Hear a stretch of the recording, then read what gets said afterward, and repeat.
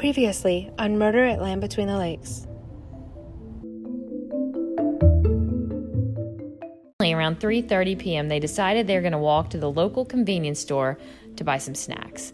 Once they arrived at the Furnace store, sources say they purchased some soda and candy, and then they left. When they left, somebody saw them being approached by a blue truck that had actually turned around on the highway and went towards the girls. And so it was noted that the girls went to talk to the person in the truck. No one saw the girls get in the truck, but no one ever saw the girls alive again.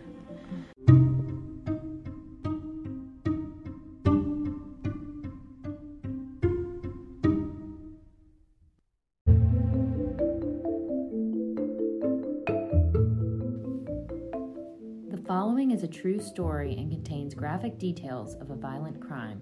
Listener discretion is advised.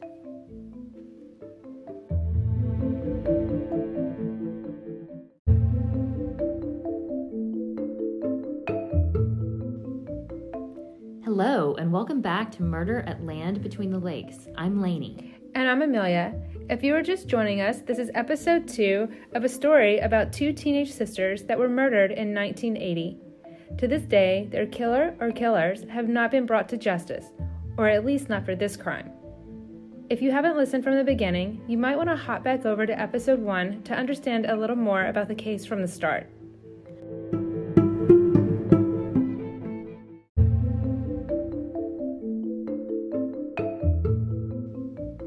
So Amelia, it's great to be back and start our next episode.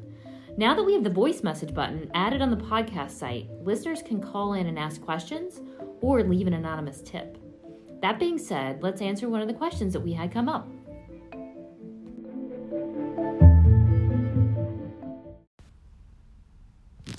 Hi, Lainey and Amelia. This is Sonia calling in from New Jersey. I just finished listening to episode 1 of your podcast and thoroughly enjoyed it, but I had a question. Could you tell me why youth services were called to their house that next day? Okay, thanks so much. Look forward to hearing the next installment. Thanks again. Bye.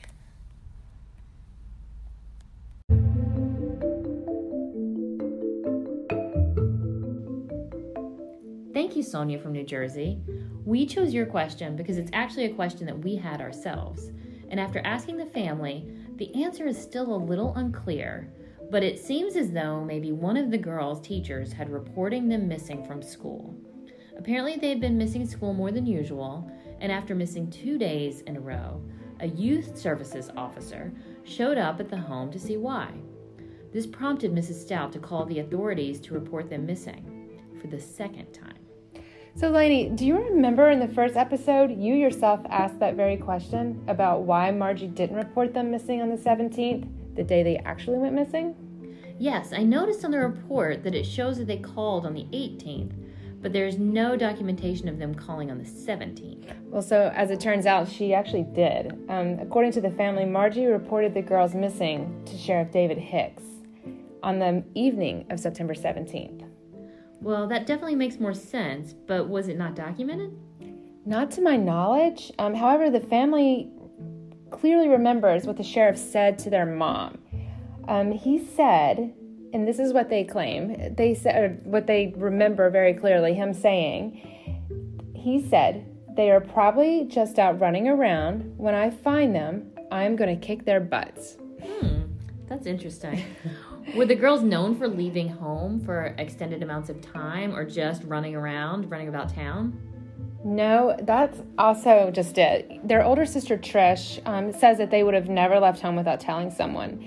Like, for instance, like the day in question, when they left to go to the convenience store, they told their mom and their older brother, Roger, that that's where they were headed. And Roger actually asked them to pick up a pack of cigarettes for him. So he was waiting for them to return, and when they didn't, as an older brother would do, he kept checking on them, and he kept looking out the door and looking up the road to see if they were on their way back, and he, obviously never saw them come back. Roger, unfortunately, is no longer with us.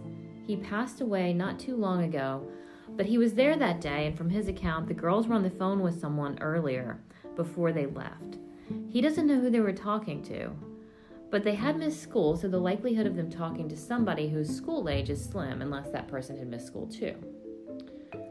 Amelia, let's start from the beginning one more time. From what we know, the girls missed the bus and stayed home from school that day. Then what happened? What happened next is still only hearsay, but from what we've gathered is that their older brother, Randy Stout, and Vicky's boyfriend, Randall Riggins, were scheduled to turn themselves in that morning to the courthouse on marijuana charges. They were due in court that day. Randall came to the house to pick up Randy and to say goodbye to Vicky. I spoke with Randall's sister, Leslie, who has heard firsthand from Randall what happened that morning. Listen in as she tells us in her own words.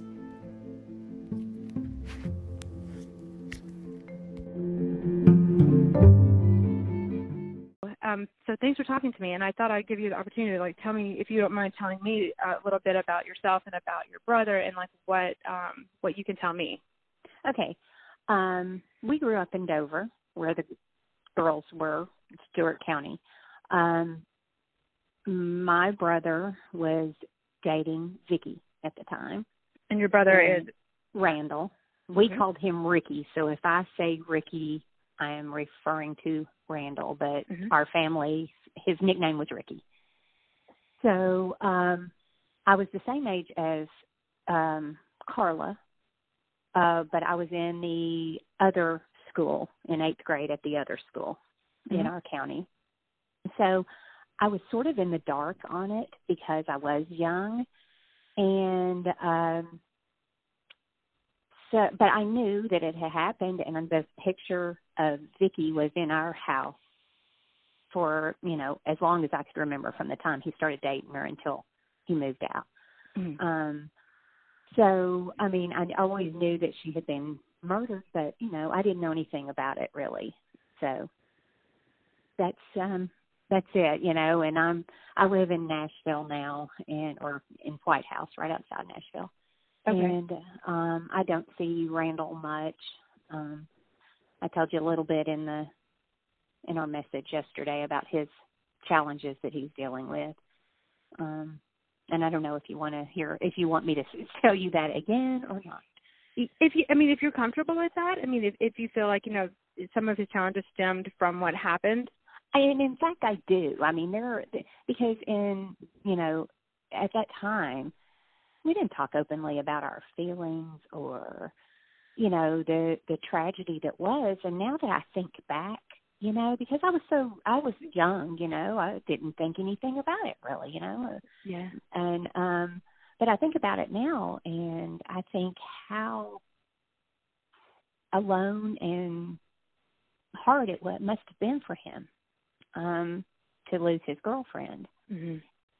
I'm so sorry to hear about, all the struggles he's gone through, and, everything, you and your family have gone through, and what he's going through now. I do want to ask you a couple of things. Do you think, that he was involved in drugs before at all, or no? Yes, I'll tell you the story. Okay, on the day the girls went missing, Randall and Randy, the girl's brother, Randy Stout.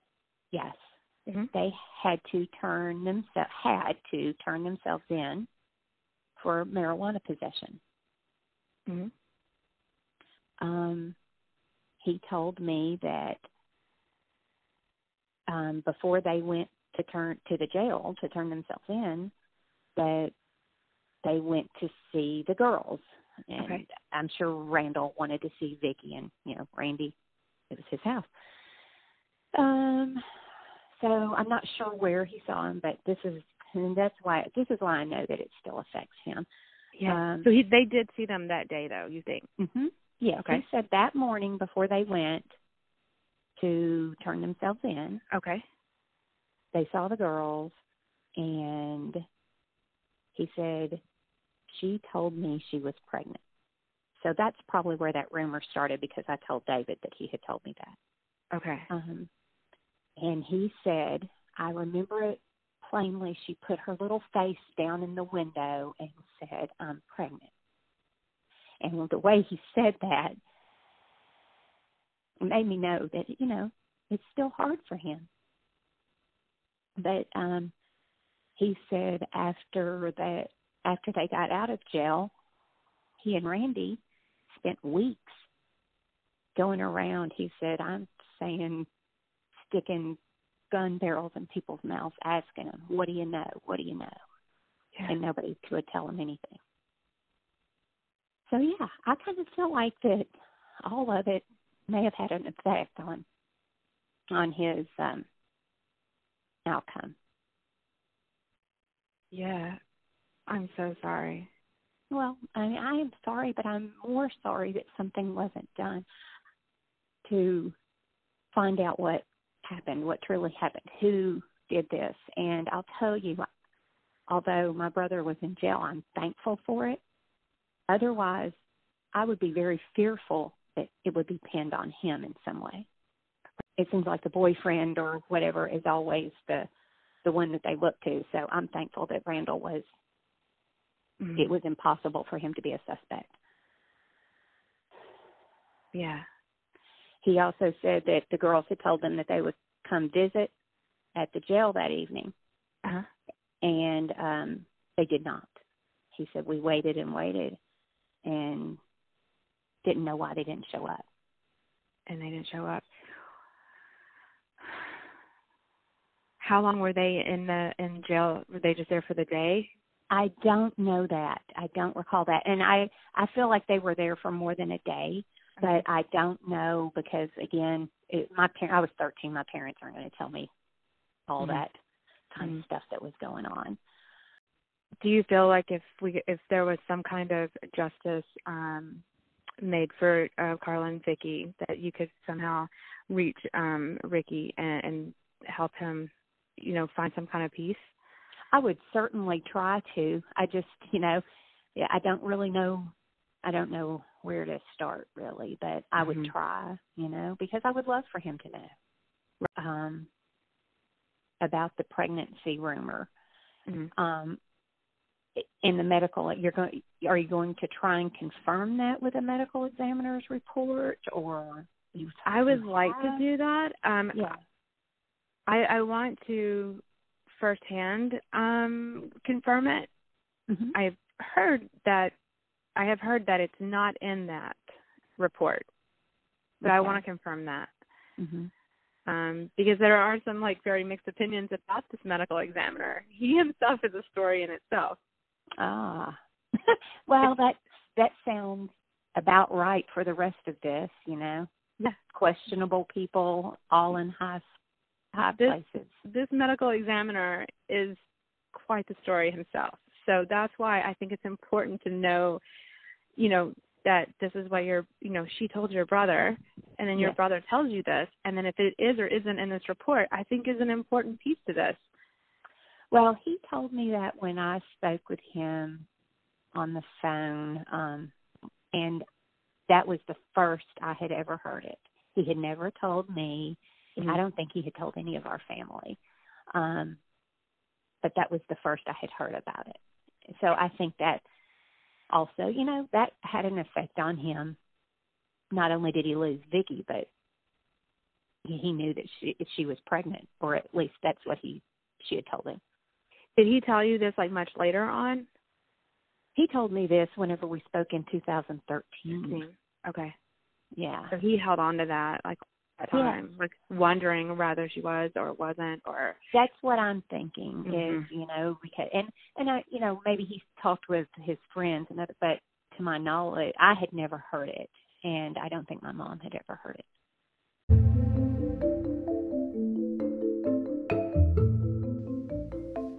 Okay, so we know that Randy and Randall and another fellow, Bobby Morgan, were going to the court to turn themselves in that day. So we wanted to do a little bit of understanding of why they were going there. So we did a little digging. So it turns out that Randy and Randall and Bobby, previously, before that September 17th, which it was actually on July 28th, according to one of the court documents, they drove out to a rural area and bought some pot off of somebody out there. And after they left and they had the pot in possession, they were pulled over by the police. Right after, correct? Yeah, right quickly. after. I mean, to the point where I think there was questions on whether it was a setup, and that they were meant to get busted that day. So anyway, their court date was then appointed as September 17th. So they needed to show up to court that day and were prepared to stay in jail. So that was Randy and Randall and Bobby Morgan. And we also have a document that shows that they showed up at the court, and they signed in at 10:30 a.m. And it shows that all of the boys were released, according to this document, on either two of them were released on the 24th of September and one was released on the 25th of September. Yeah, the ledger's a little funny. It shows like some dates were scribbled over and marked over, some in dark ink, some in light ink. So it's a little questionable of whether or not this has been, doctored since the actual days. Right. So I guess that's still to be determined, right? Yeah. But according to the documents, they were in jail that day and they were not released until, what is that, like almost, a week later.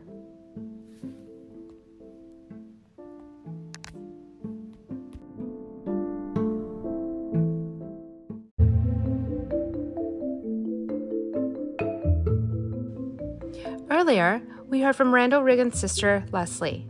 She told us what Randall told her happened that September morning. Next, you will hear a conversation we had with Carla and Vicky's brother, Randy Stout. He tells us more about the day that he and the boys were arrested and how he remembers the last day he saw his sisters alive.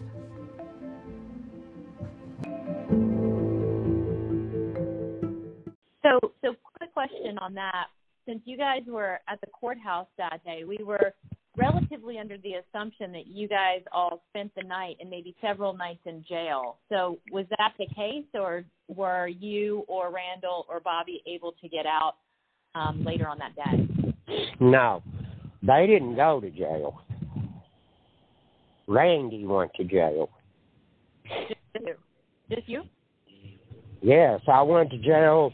I was, like I told you a while ago, I was set up to get me out of the way. I didn't know that this was going to happen, but that's what I didn't know at the time, but we was at the Dairy Dip behind in Dover, behind the Dairy Dip is where we lived. I'm sure you people's heard that, right? Yeah. That's where we always was. And we always drank the beer here and there, and Randall Riggins, Bobby Morgan, and the Browns, it was either a 78, 79, my memory ain't that good anymore, but it's a 78, 79 four-door dark brown with a light brown vinyl top, LTD Ford. I rode in it many, many times. But Randall Riggins, Bobby Morgan said, Randy, let's go get some more beer, we're out. And we done it every weekend. I didn't think nothing about it. The big four-door LTDs that in 78, 79 has the full seat all the way across the front. I'm telling you word to word exactly what happened. And so they said, let's go get some beer, we're out. We get in the car, Randall Riggins is driving because it's his car. I'm in the middle. Bobby Morgan on the passenger side. We start going up towards Bumpus Mills, and I didn't say nothing. I thought, man, to myself, why are we going towards Bumpus Mills to get beer? And it was done dark.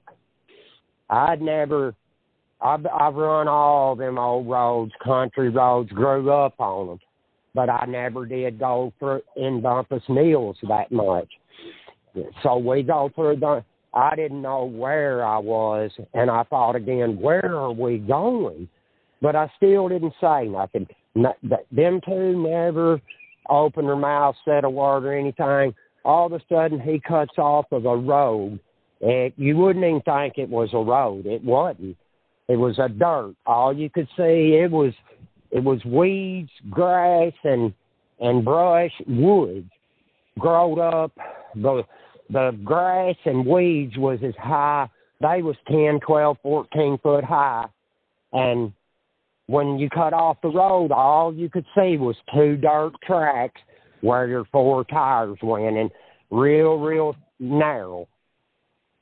And he cuts down it, and I thought, where are we going? I done, thought, man, if I had to walk out of here by myself, I'd never get out. At South Park, I don't know. He went, nobody had said a word. And he goes 5, 6 miles down that dirt road, and before you could blink your eye, you pull up right in the front door, and I could tell because I built homes all my life. You pull right in the front door, it was like a 69, 70 model old 1-bedroom trailer, no vehicle there at all. And I mean, you just pull up on it, it's sitting in this weeds, all this, no underpinning around it. I think it was, I'm not positive, I think it was like brown and white trailer. He pulls right in front of it, Randall Riggins, and he puts it up in park, never shuts it off. Nobody still says a word. Bobby Morgan gets out, and I'm watching then because I'm really thinking, what's going on? And he walks up on the porch, never knocked, nothing.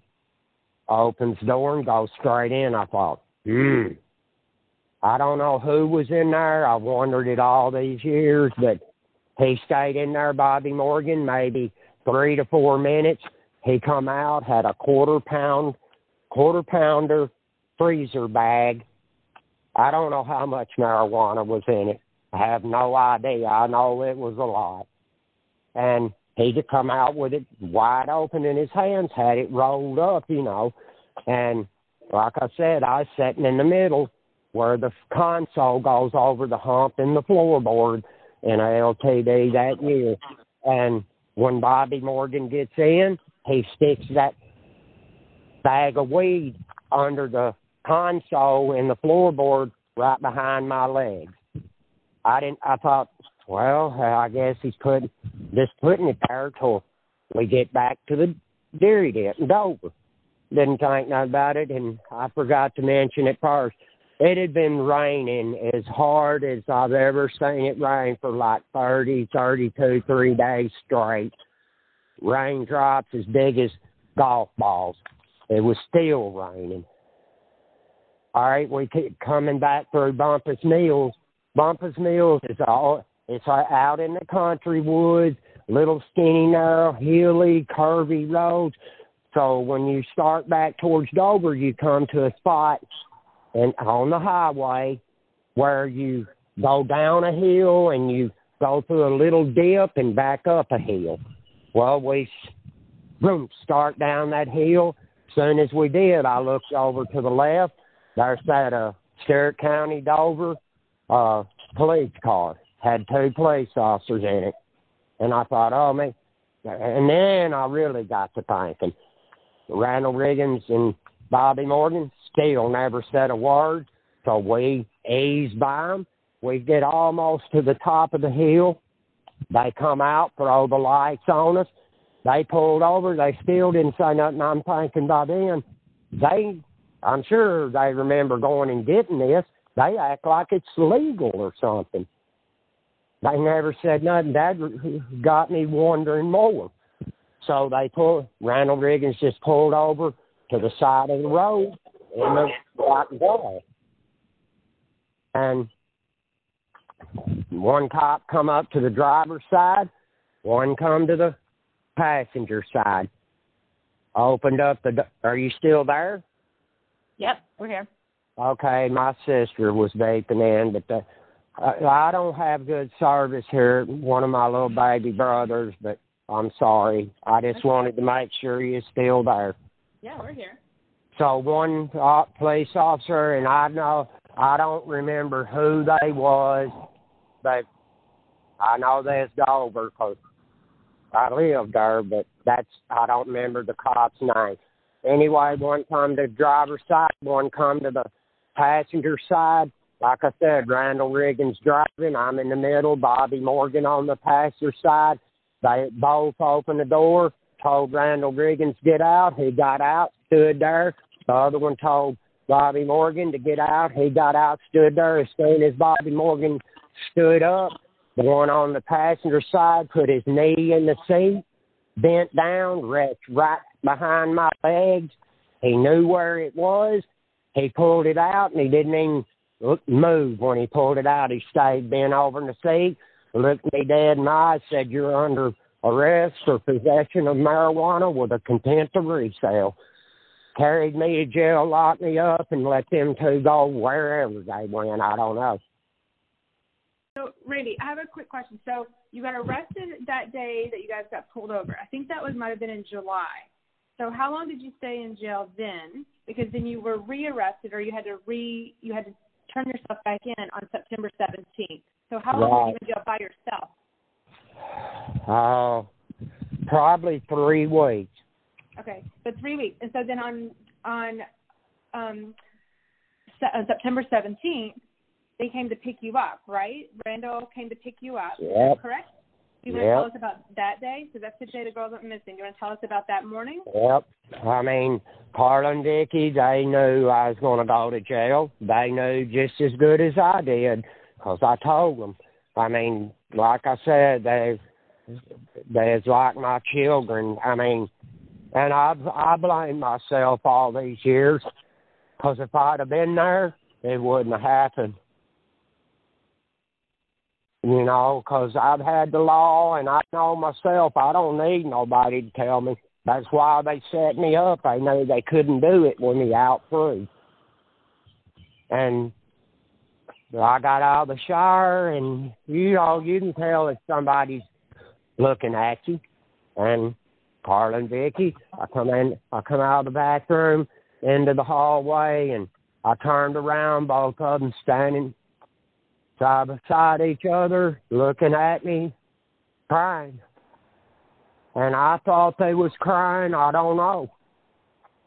Only them two and God, but I know that's why they was crying. I knew them better than anybody in the world. Why did you think they were crying? Because they thought I was going to jail. I looked at them. They was both crying, standing side by side each other. Like I said, I thought they was crying because they knew I was going to jail. I said, "Y'all don't cry." I said, "I'll be all right. I'll be back home." And they said, "We love you, Randy. Bye." That was the last words I heard from them.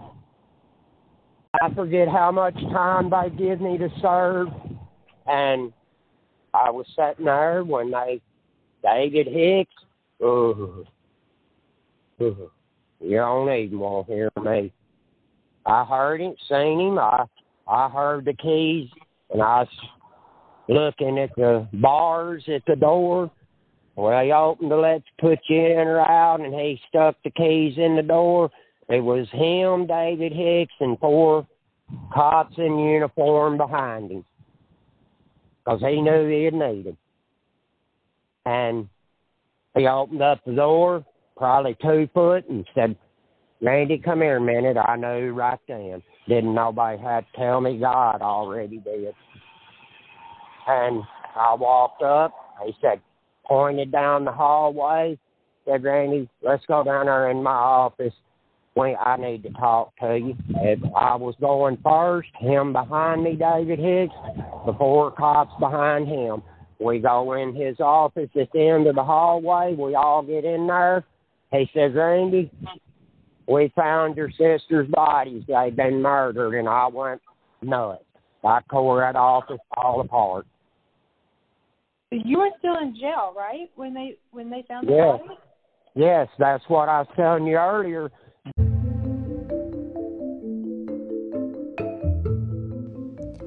Next time on Murder at Land Between the Lakes.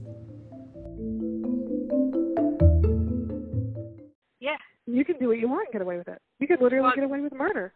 Literally. Yeah.